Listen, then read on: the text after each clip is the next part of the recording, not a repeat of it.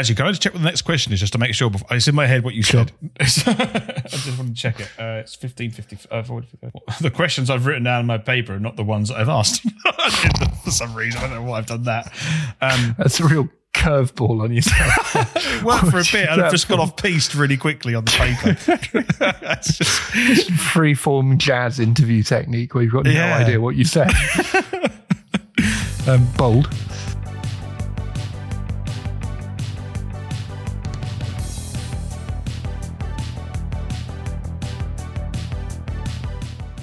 Welcome, ladies and gentlemen, to the Gaps in Knowledge podcast. I'm Will, a historian who knows nothing about geography. And I'm Reese, and I'm a geographer that knows nothing about history.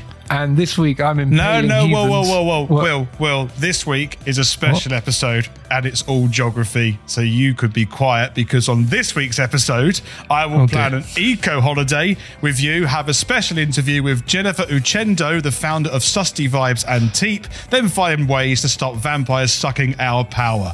So no impaling heathens? No. And no history. Well, I'll get my colouring pencils out then, I guess.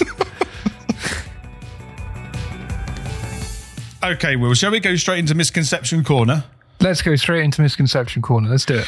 So I've got to say a bit differently. Rather than me kind of giving you a question, this is kind of, I think you'll like this. So we are looking at ecotourism and the expense of it.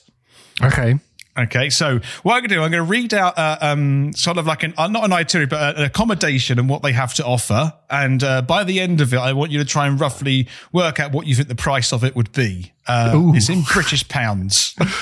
Right. Okay, that's an interesting idea, because I have zero idea of kind of, one of the things that they don't teach you at British public school is how to use money, what money is, how to get on the bus, how to budget or anything like that. So I can decline Latin verbs until the cows come home, but this kind of thing I'm bad at. So for what it's worth, they don't do it at grammar schools either. So okay, that's a relief. So the place in question is Banjul, which is the Gambia. Okay. It's a 7-night stay, and it's at a place called Footsteps Eco Lodge. And this is for 2 people, and you get to stay in one of their accommodations called the Roundhouse. Okay, so I'm going to list out quite a good list of things that you have at Footsteps Eco Lodge. So you would have a bathroom with composting toilets and hot shower and high quality mattresses. Right. Breakfast will be included. There is an eco swimming pool. You have free Wi-Fi, and you also have daily room cleaning. But if you want less frequently, you can have that as well if you would decide to once every other day. And Sure. And it also goes for fresh towels daily as well, or less frequent if you prefer. Or less frequently if you're nasty, sure. Yes. There is a laundry service, a room service, mosquito nets, a room safe as well. You have a wall fan, a 800 milliliter bottle of water, plus free refills as you so desire. 1 lunch meal a day. That's not included, by the way, but 1 lunch meal a day you'd have to pay for on site.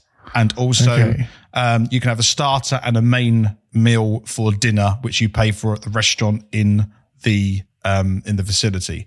Okay. So I think for 7 nights, that it sounds like a good holiday, in my opinion. It does sound like a good holiday. The composting toilet, I'm not loving the sound of, I do have to say.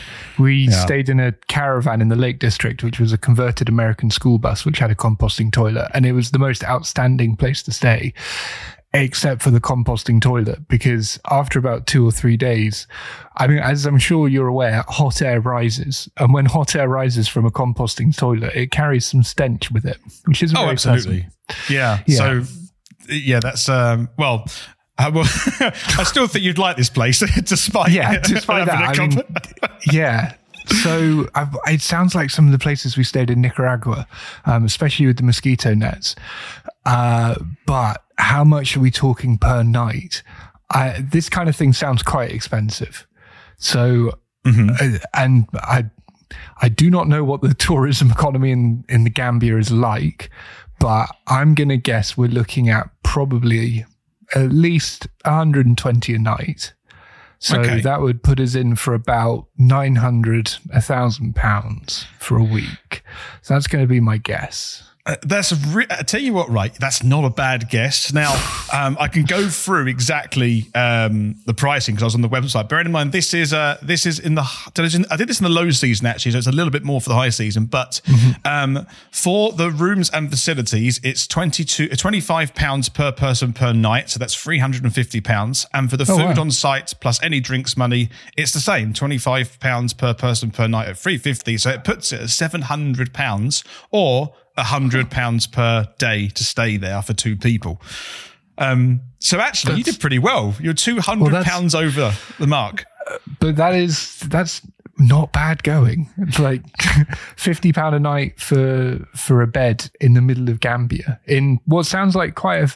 Now, when you say eco-tourist, is this a fancy eco-tourist place or is this a shack? Now, this is a really good question. So this is the kind of the misconception is that a lot of people tend to think that ecotourism is an expensive way to travel because it is sustainable. So therefore it must cost more money. If you think of like the bio foods that they have in supermarkets, it's more expensive. So people think ecotourism is also more expensive. There are such things as like 5-star Eco Lodge, which have all of that bio stuff and all of the renewable energy approaches, which are expensive to staying.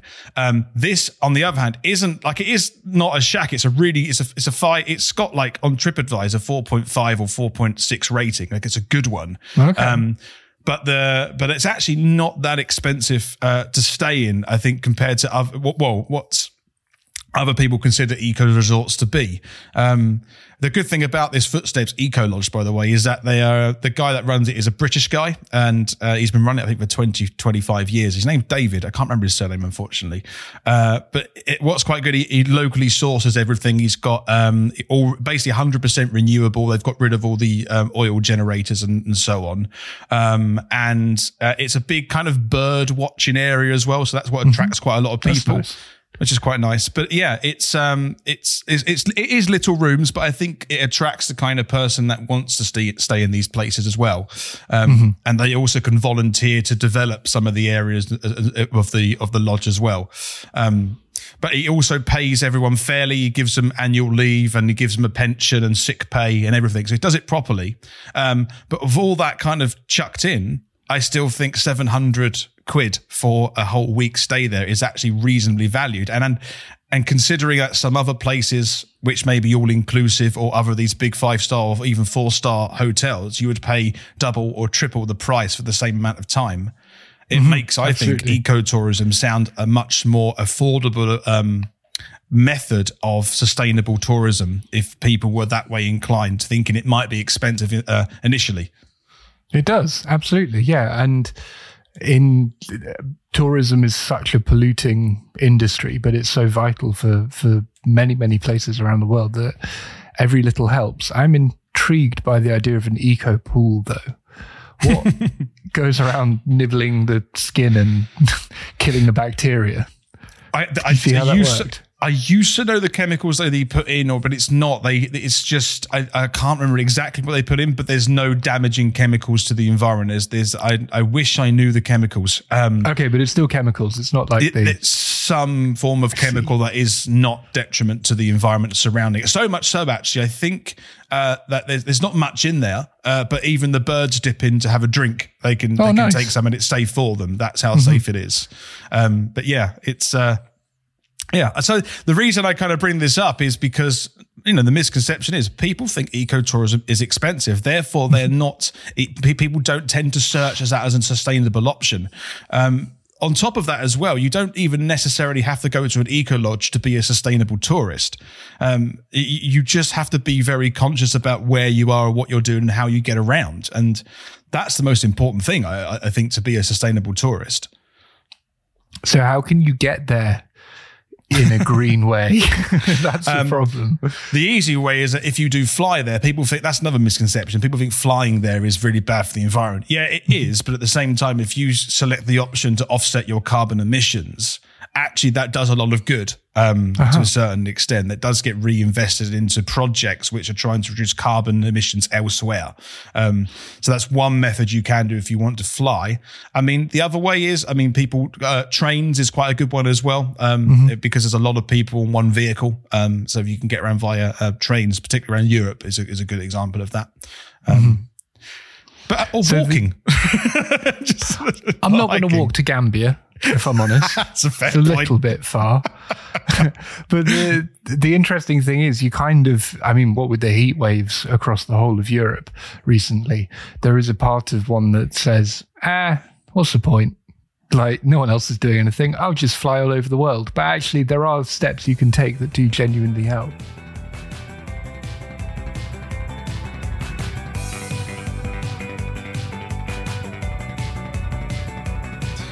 Okay, Will, so we're going to go into the main part of our Gaps in Knowledge segment, and I've got something really interesting. I've actually got an interview with someone today, which I think is the first time we've actually had this on this podcast. It is, yeah. Yeah, so before we do the interview, I just want to say, do you think you have eco-anxiety? Yeah. Yeah, quite a lot. Yeah. What does that feel like for you? Crippling panic attacks. No, that's a bit hyperbolic. No, it's always in the back of my mind that kind of when I open a new pack of butter, this plastic's going to go in a landfill somewhere and that can never be used again.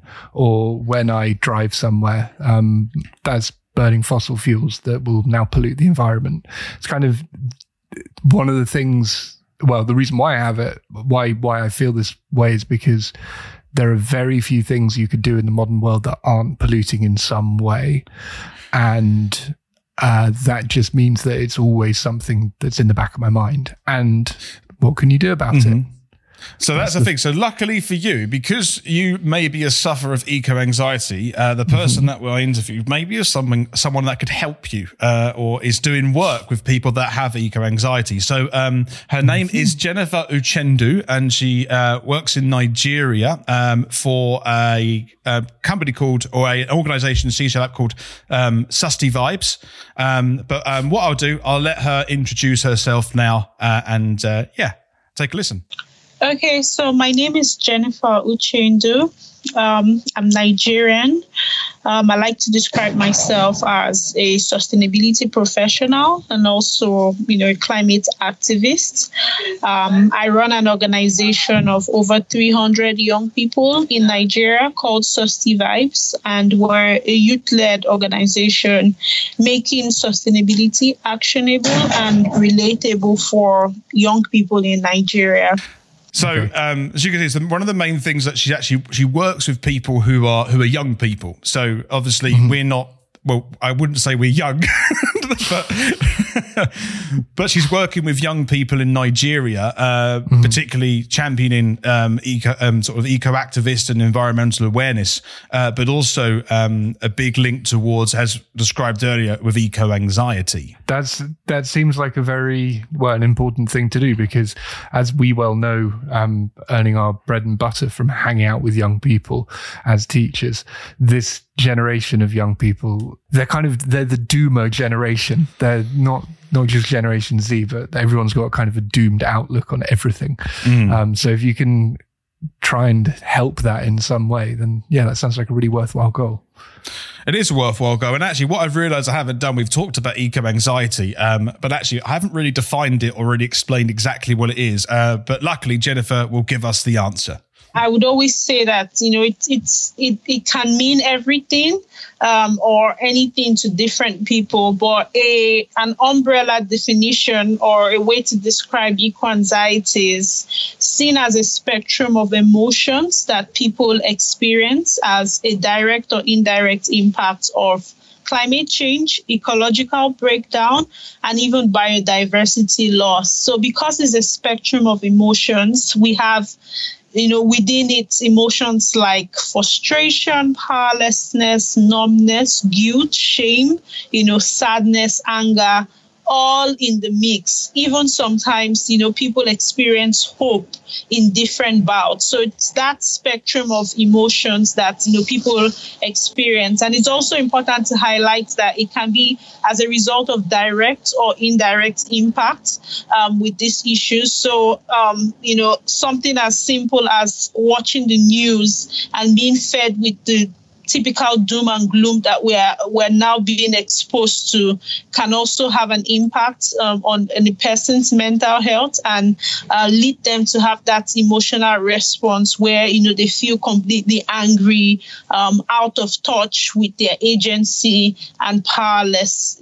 So it's all in that spectrum of emotions. Doom and gloom is exactly the word I was using before. Yeah. So yeah. So you hit the nail on the head with that one. She's hit all of the nails on all of the heads. And the news thing is something that I've thought about for a very long time. How do you get your news? Oftenly, I get it from two places. I often look at BBC, so websites, or through Twitter, actually, is where I get a lot of the news from, which is probably not the most reliable source. But have you heard of something called doom scrolling before? Yep. And this is something which I often quite do is on Twitter, just going through certain horrible stories about the outlook of our lives in the future. And it can seem, but it's addictive, but also depressing at the same time, which those two things should not go together. No, they shouldn't. No, it's like you're giving yourself mental alcoholism. Yeah. So no, yeah. I've tried to stop reading the news. I gave up for like a year and then I realized I had no idea what was going on in the world. Terrible idea. I was on Twitter for a long time myself with my personal account until I realized that I was doom scrolling the whole time. And I've tried an experiment this summer because that's the whole point of summer holidays is to A, take up new hobbies and B, try experiments on yourself because what else are you going to do?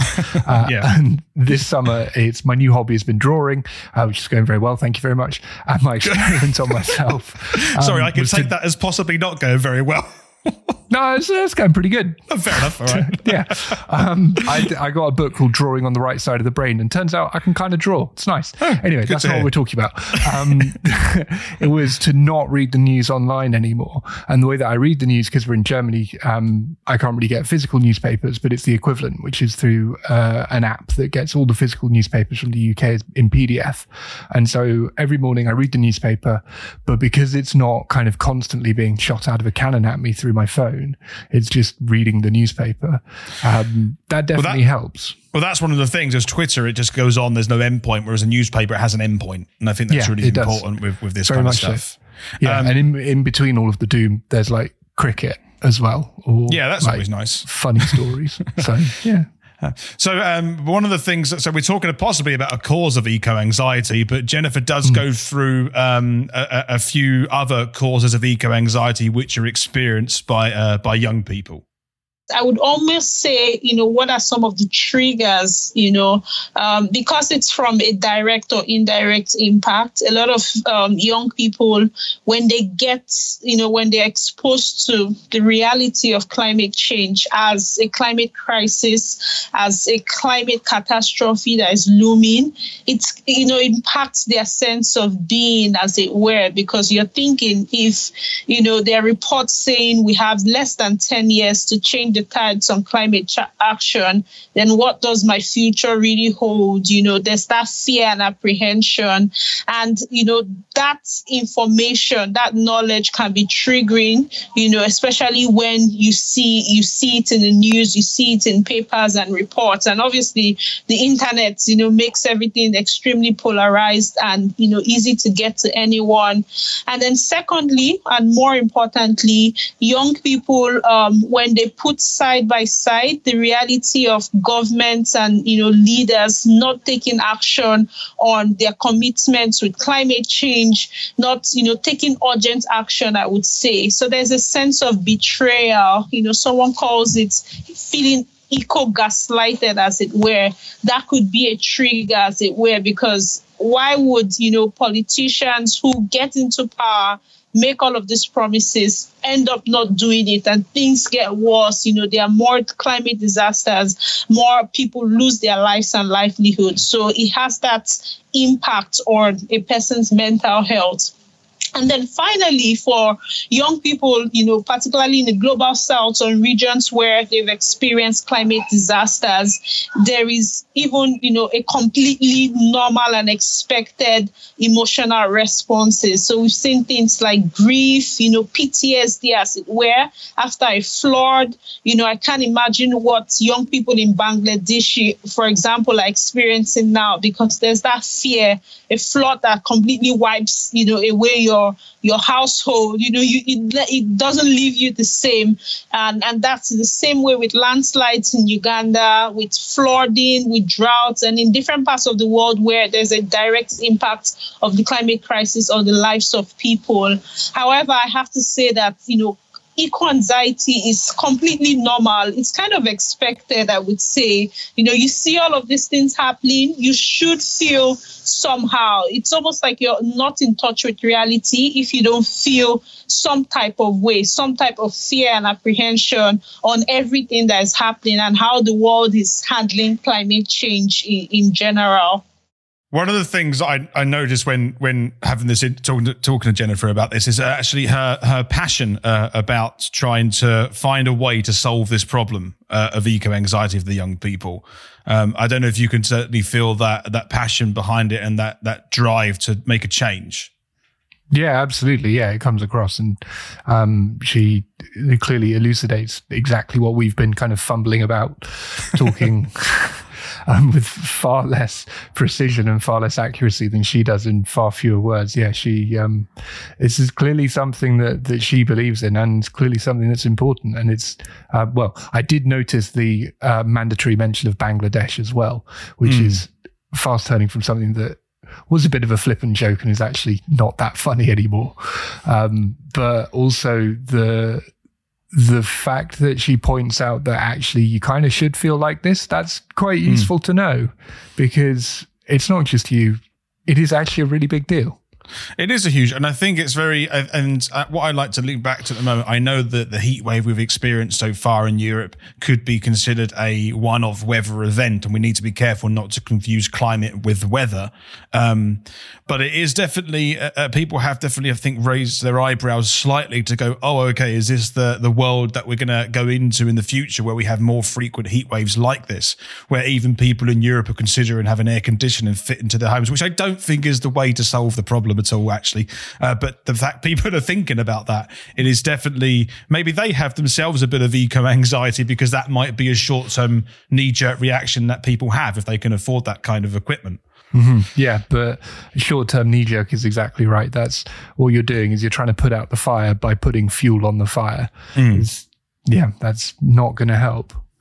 It isn't. And one of the things that Jennifer talks about next is she set something up called Susty Vibes. She actually is doing another project after that as well. But I asked her about all of the inspiration that she had to set up an eco-anxiety project. And this is what she talks about now. So it's the Eco-Anxiety Africa project. So we call it TEEP for short. And so I always, go back to 2019 when Susty Vibes was about 3 years old, where, I started to feel really kind of overwhelmed by the weight of the work that we did and how we were pushing, a climate, a better future, a healthier planet, pushing that vision, doing the best that we could at community level, but putting that side by side with the very, gloomy reality that world leaders were just not taking action. Every COP event is almost business as usual. So it became, that realization started to stress me out. And, I thought it was just me. I then had, people within our community reach out to me to say, how do you even keep going? Some days I don't want to come out to plant a tree because it almost feels like it's pointless, especially when you put that side by side with, for example, a government order to cut mature trees in an area because, there's some building or development about to happen. And you say, how is this even possible? Particularly when you live in a state where the sea level rise and whatnot. So it's that reality started to come, lots of conversations coming within our community of people saying, this is overwhelming. You need to be extremely resilient to do this kind of work. So at that point, I had no idea what eco-anxiety was, but I knew there had to be a link with climate change and our mental health. So we started to do some bit of research, look for what's out there, what's possible.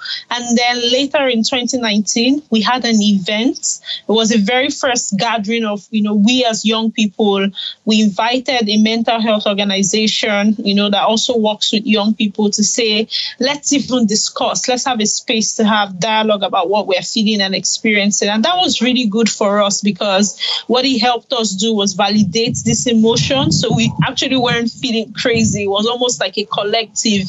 We all were each feeling overwhelmed, as it were, and stressed out. And, some days it's almost like people are looking for that passion and enthusiasm. It was going out. So while we had that event and, we held that thought, I then traveled to the UK for my master's. And when I traveled to the UK, it's almost like I just had peak eco-anxiety because it's like realizing that there are people in other parts of the world who are less concerned because, it might just never impact them the way it impacts us in our parts of the world. It just was very overwhelming. And I guess when you think about eco-anxiety from a climate justice lens, it's even more stressful for, people in vulnerable communities, global south, that just don't always have the safety nets to support themselves when the crisis hits. And that reality can be really overwhelming for a young person.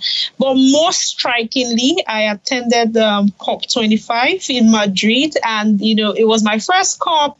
I was really excited to be there as a young person, but there was just a lot of tokenism and deprioritization, I would say.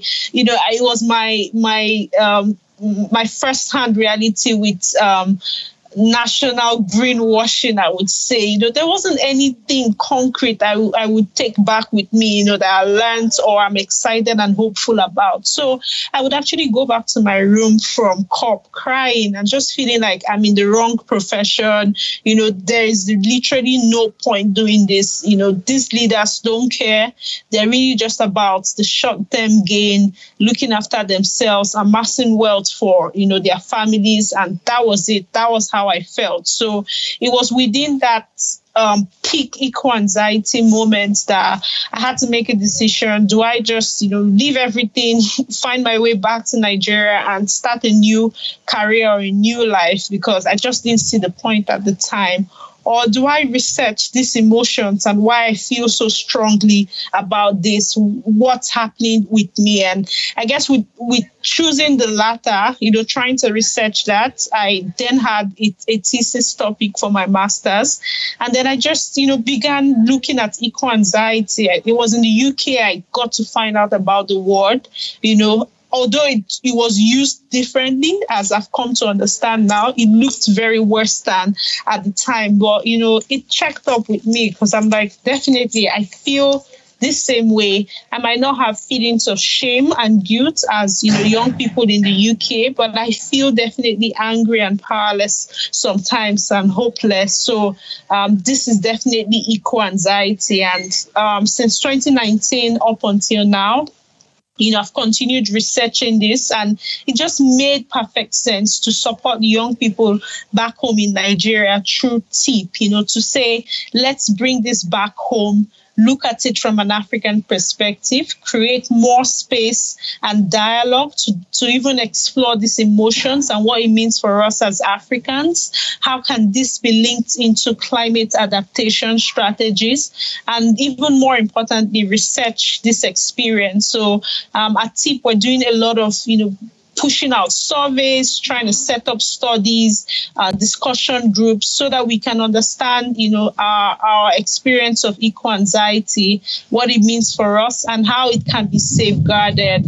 I always use safeguarded as opposed to treat because I don't think it's something that should be pathologized. Safeguarded in the sense that it can be channeled into something positive. Yeah, just like in my experience, it was in my peak eco-anxiety that I decided to start TIP, back home. So it can be channeled into hope. It can be channeled into something more productive that can support people. So I feel like eco-anxiety is useful in a way because as an emotional response, it helps you, get in touch with reality. But what then do you do with that eco-anxiety? That's where TIP comes in for, the African population. And it's been good so far. Lots of people reaching out, South Africa, Kenya, Uganda, even Cameroon, just finding that this is not something that we're thinking up in our heads. We feel this too, and we need that support. We need to explore these emotions further. So whilst listening to that, you would have heard her referring to TEEP, but just so you know, TEEP stands for the Eco Anxiety Project. That's what TEEP stands for, and they abbreviate it to that. That's for any confusion there of listening to that. What strikes me from that bit was her talking about pathologizing it, and I thought that was really interesting and very astute of her to point that out, because if you think about it, certainly in Western societies, when you feel down about something or if you feel anxious, then sometimes it will be treated as there's a problem to be solved, but all too often it will be treated as a medical problem, and therefore you need a medical solution. And of course, a medical solution can just mean a drug that suppresses you, a drug that stops you from feeling those emotions, when actually, as she says, it can be very helpful as long as you channel it correctly. So if you channel it into sitting on your sofa and eating crisps, as I do, not very helpful. If you channel it into funding youth initiatives and actually getting out there, much more helpful. So much more helpful. So, but I really enjoyed the fact that she's used the word safeguard. I think it's a poignant way to use it rather than saying solution, because actually it's just channeling these emotions in the right way to make a difference. And I think that's what she's trying to instill in the youth population in Nigeria. And I really like the fact that she's gone through this whole journey to get to this point where she feels like this, and bringing all of those experiences back to her homeland in Nigeria and putting it in a context or in the lens of Nigerians. Because I think that's also really important to do, because that's how bottom-up approaches and individualism works. You need to put it in the lens of the native land in which you walk on for it to make a difference. And I think that's what the experience Jennifer brings back to Nigeria. That's why this has been so successful for her in Nigeria. With a crisis like this, humanity simply has never faced a crisis this existential on this stage before. Individual nations have faced crises, civilizations have faced crises, but not humanity as a whole. But we can't deal with things on a species level. That's not how the human brain works. We can't even really conceptualize things on a national level that easily. Like if I told you need to go out and solve recycling in Germany, well, where the hell would you start? But if I said to you, you need to go out and solve recycling in your building, fine.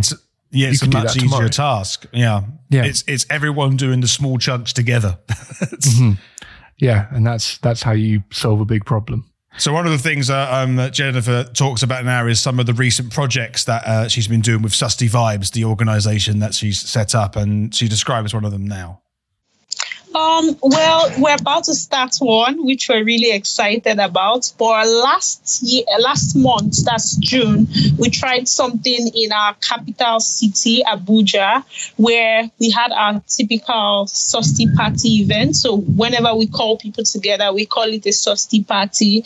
But this time it was targeted towards TIP's objectives. So we created sort of like an avenue for people to use poetry to express their emotions and talk about how they were feeling at the moment as it relates to eco-anxiety, but more broadly, because, and I'm sure if you've checked that website, you see that we define our environment really as our livelihoods. It's beyond, trees and mountains. It's everyday life for us in Africa. It's our source of income, our livelihoods, our food and whatnot. So people were coming out to use poetry to express their emotions, how they were feeling. And with more people coming out, other people feel validated, and it was a very interesting way to get young people to share some of their experiences and their emotions as well.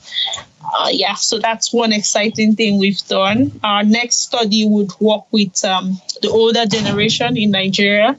So trying to look at older people, like elders, people who are 60 plus, and then young people, and kind of compare and dig into their experience of eco-anxiety so far. So we think that would be really exciting.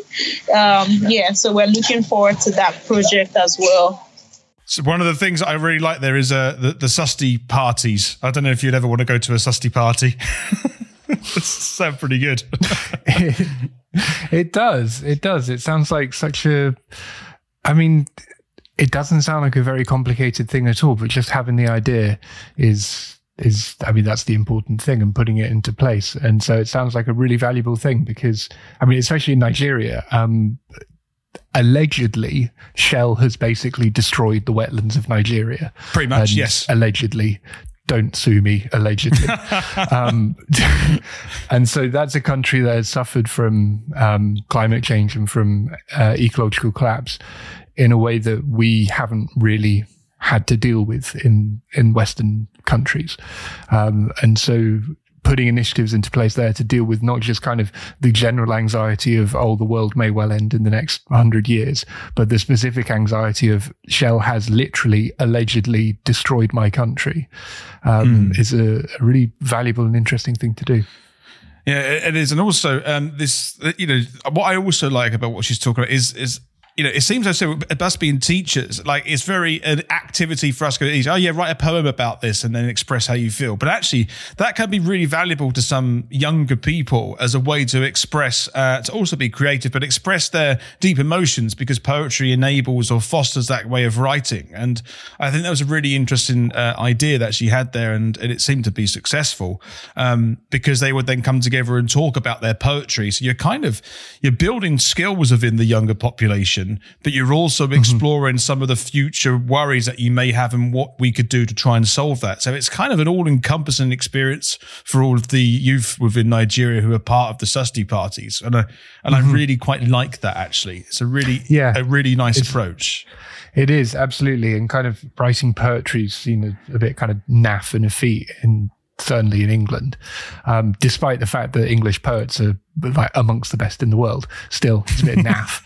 Yeah. But I remember reading a book, a travel book, where the traveller went to Eastern Iran and Afghanistan, and the way that a lot of the women there expressed, and the young girls expressed their mostly gender-based anxieties and the troubles that they have in a very, very masculine world and a patriarchal society, was through poetry as well. And so you'd read the most amazing, moving, emotional poetry written by kind of a 13-year-old girl about how she just aches to be free.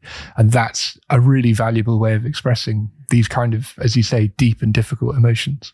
But I think writing and poetry writing is a really good way to express kind of how you feel, and that's a really a positive kind of approach to expressing emotion in a deep way.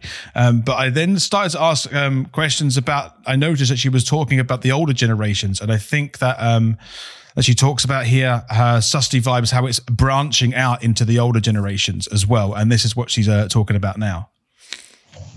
Yes, so I mean, it's mostly for Africans. So, young people would be our first point of contact because that's what we have experience doing. But we want to be able to work with farmers, frontline communities. And the reason why we're looking at the older generation now is because coping and safeguarding this experience of eco-anxiety requires some wisdom. So we are hoping that we can get some, coping mechanisms from older environmentalists, ask them, how have you, been able to thrive and continue your activism, as it were, in the midst of everything, and hopefully we learn something. And that's why it's going to be like a comparative study where we transfer knowledge intergenerationally and intragenerationally. So as you can hear, that there is this idea of working with the local community as well as not just for the youth of Nigeria. And I think that, that's really important to also, make sure that people that may have eco-anxiety in the adult population or the retired population also have an option, at least to express how they feel and find solutions. So I've come across that idea, but from the other side, kind of the politicians who are in charge now and specifically heard it in relations to the US, where the majority of the politicians who are in charge there are in their 70s and 80s, I think. And so the question is, why isn't the US doing anything? And one of the answers you see is because they're too old to care. By the time the climate crisis really hits hard, they just won't be around anymore. But to come at it from the other angle and say, well, just because they won't necessarily live to see the worst side of things doesn't mean that they aren't suffering just as much as the younger generations. Yeah, so giving them a voice and listening to them, certainly a good idea. Then one of the things we talk about next with Jennifer is that what actually are the future solutions to eco-anxiety, and then she describes these to me.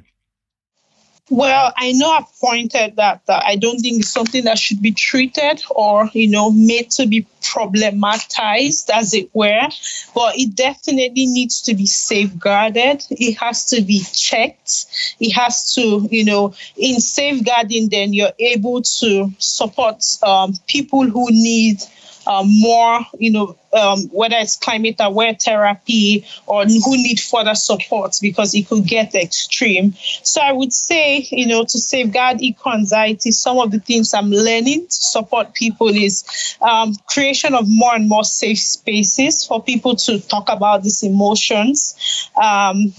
Secondly, also having efforts towards mitigating climate change. Actually, that should be, the fix, as it were, because if people are triggered by, climate change, then solving climate change should actually help. So efforts towards climate mitigation should be amplified. So having that balanced set of communication, particularly with media, you talk about the problem so much, but let's also talk about some solutions, talk about youth organizing, talk about climate adaptation and indigenous knowledge that is being formed every part of the world where people are finding ways to, support themselves and also protect the environment. So that balanced approach. And then, community action should be promoted as much as possible so people don't feel individualized in the crisis. We go through it as a community and understand that, it's really a marathon and not a sprint. And it's more about us coming together, finding ways to live with climate change and working together, with different actions. One of the things I do like about this is community action, and I think that it's a really important part of bottom up solutions to support not only your community but all the communities within your region. And I think that's a really important approach. This idea of pulling together, knowing that everyone's on the same page and everyone's pulling in the same direction. It's a really important part of trying to make a difference, whatever the cause may be. And this reminates that so much about what's happening with Teep and Susty Vibes.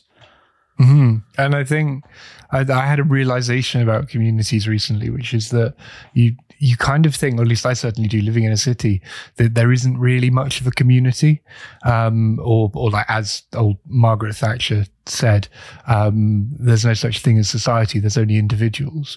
Well, that's not actually how communities work, and that's not actually how anything works. Who knew it? Margaret Thatcher was wrong.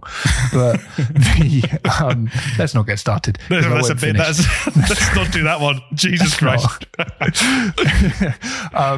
But the important thing is a community isn't necessarily where you live. So our community, for example, is our school. And I live, 10k away from school, and you live roughly about the same distance. Mm-hmm. But just because I don't live with the people who I work with doesn't mean that that's not my community. And the community of my neighbours upstairs will be their work, and it could be the club that they go to, it could be the football team they support. Your community is just people who you spend time with, essentially, and you don't have to live right next door to everybody and have a kind of village community to still be able to pull together and do something. No, and I think also on top of that, with the advances of technology these days, it's easy to have a community which isn't like ex situ. You could be placed all around the world, and you could come together in a very easy digital way. And I think that's caused a lot of good, but of course that's caused a lot of bad as well, but it's definitely technology is also helping that as well, and is the reason why I was able to have this discussion and interview with Jennifer actually as well. So that's always another benefit of this technology. But it definitely does. Still maintain that I will never join a community in the metaverse, though. Okay, you're not going to get me on the metaverse. It's not going to happen. I'm going to try and get you on the metaverse one day. Not going to happen. Not going to happen. So then I asked Jennifer about what the future of climate change is going to be like in Nigeria or other African nations. Well, I choose to pick a future of hope. Some days are not like that. Some days I'm completely discouraged as I navigate even my experience of eco-anxiety. But I choose to maintain a vision of hope, a vision where young people, who are eco-anxious today get into government tomorrow and don't make the same mistakes as our leaders are currently making. I choose to think a future where, there would be definitely more and more innovations that helps us figure out and, beat the time against the crisis. That's my vision. And also that we learn to live with climate change, as it were, where, crisis as much as possible are averted, lives and livelihoods are supported so that destruction is minimal. And then, people have that form of resilience that takes them away from being vulnerable population, prone to disasters and destruction, and they're more resilient to the crisis. So, yeah, and also just to end the interview, actually, I asked Jennifer a really sort of poignant question. I asked her, what message would you like to give to those listening who are worried about the future of climate change? And this is what she said. So I would say, your worry is very valid. We should all be worried. We should all be afraid. But you want to take action with that worry. You want to, do something, even something as simple as talking with a friend about climate change and things that we can do better. It's a step in the right direction. So don't ever feel like you can't do something, make a move, do something towards climate action, and hopefully helps you feel better. But also have, that accountability partner, a friend, a family member, be in a community of all the, also people who are environmentally conscious, because it helps you and supports you in times where you feel really low.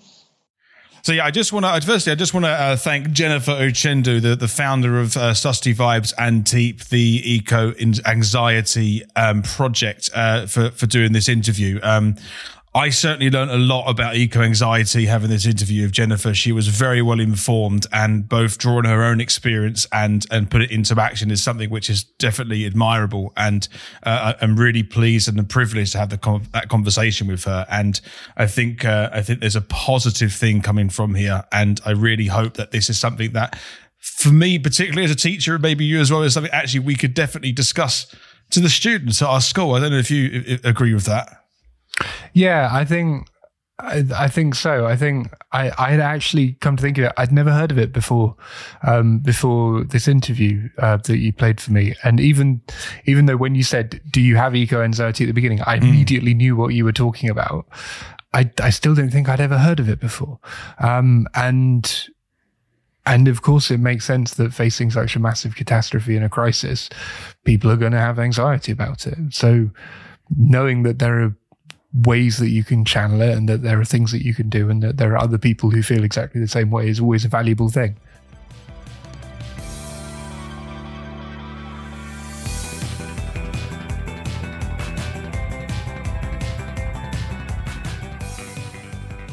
Okay, Will, so it's number time. And this time the number is 33%, and it is household electricity use. Okay, so 33%, 1/3 household electricity use. I'm going to say that 33% of household electricity use is wasted on leaving TVs and laptops on standby instead of having them switched off. Oh, do you know what? you're there. That's it. Wow, you've hit that one pretty much on the head. Yeah, Are you being serious? Yeah, that's generally what it is. Oh, It was kind of there. That was pretty impressive, actually. I had an extra clue as well. Okay. Which would have thrown you. It would have thrown you well off balance because the extra clue was vampires. Kind of sucking power off. Okay, I see what you mean. Exactly. Yeah. Can I tell you my thinking? Yeah, please do. I thought I'm going to say something really stupid here for comedic effect because there's simply no way that 33% of electricity use can be on standby mode. But oh dear. Well, it's maybe there's a little bit. It's not just standby mode. It's and this is what I just want to go through to explain because it's actually something called phantom energy is what this is, and it's sometimes known as vampire energy, as you aptly described, sucking power out of a device or something. But it's not necessarily devices that have been left on standby. It's even devices that are turned off. They still draw power out of the plug socket when it's into the wall. This was the reason that we know is actually a study done in USA that 33% is actually of US households. But I think in any developed country around the world, it probably is something similar because we have similar electronical devices and appliances around our homes anyway. So one of the things I want to do now is I want to go through a couple of power appliances or house appliances or devices, and I want you to tell me like what one you think sucks out the most energy when it is off. Okay. So the first one I'm going to go with is a videos games console or a cell phone charger. Okay. Can I tell you my thinking here as well? Because I remember like two things from my physics AS level. One is don't do physics AS level. And the other one is the brick that you have on a plug, the transformer, will continue to draw power in order to transform it into, I don't know if it's from AC into DC or vice versa. But basically my thinking is the bigger the brick, the more power. And video games consoles have bigger bricks than cell phone consoles. And I'm guessing by the look on your face that I'm wandering right into misconception. No, you're not. Again. You're absolutely right. I'm not. Is that it?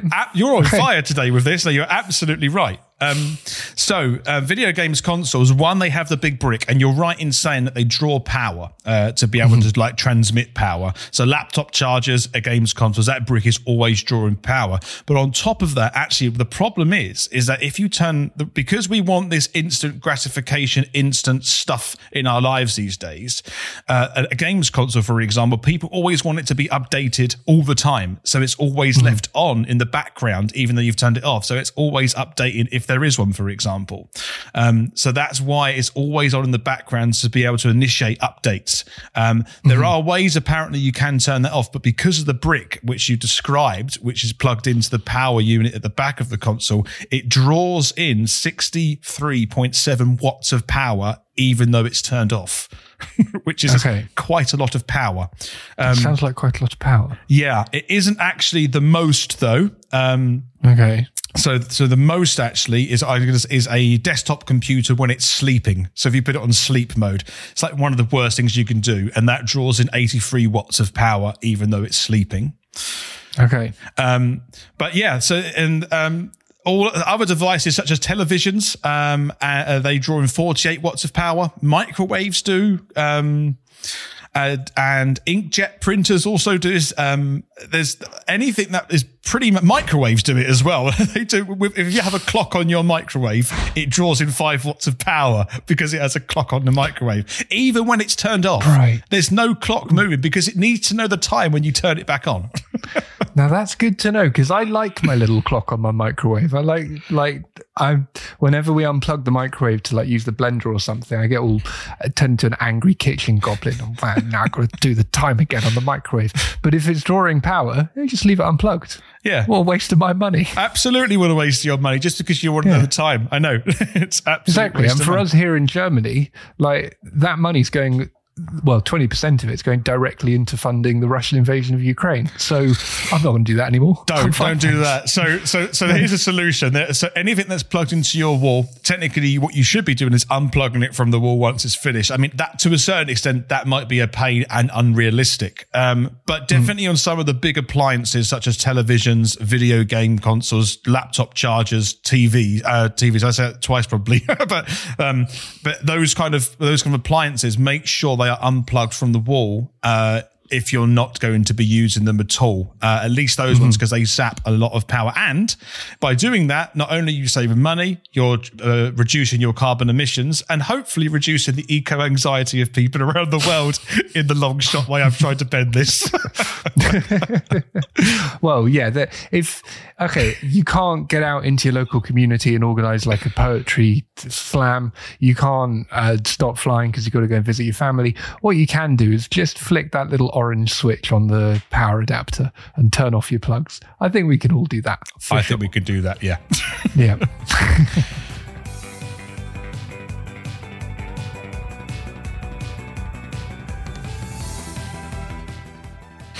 So, well, it's kind of a special episode really we've done today. It's just been heavily geography. It has, but don't worry, I'll get my vengeance in this life or the next, by which I mean next episode. It's going to be history heavy where you've done your summer homework. Exactly. But we hope you've enjoyed listening to this slightly different style of episode. And if you would like to follow us on Twitter, you can do it at Gaps Podcast. And we also have a YouTube channel. You can search Gaps in Knowledge Podcast and find us in there. And if you want to email us, as ever, it's gapsinknowledge@outlook.com. And if you want to find us on Facebook, then just search for Gaps in Knowledge.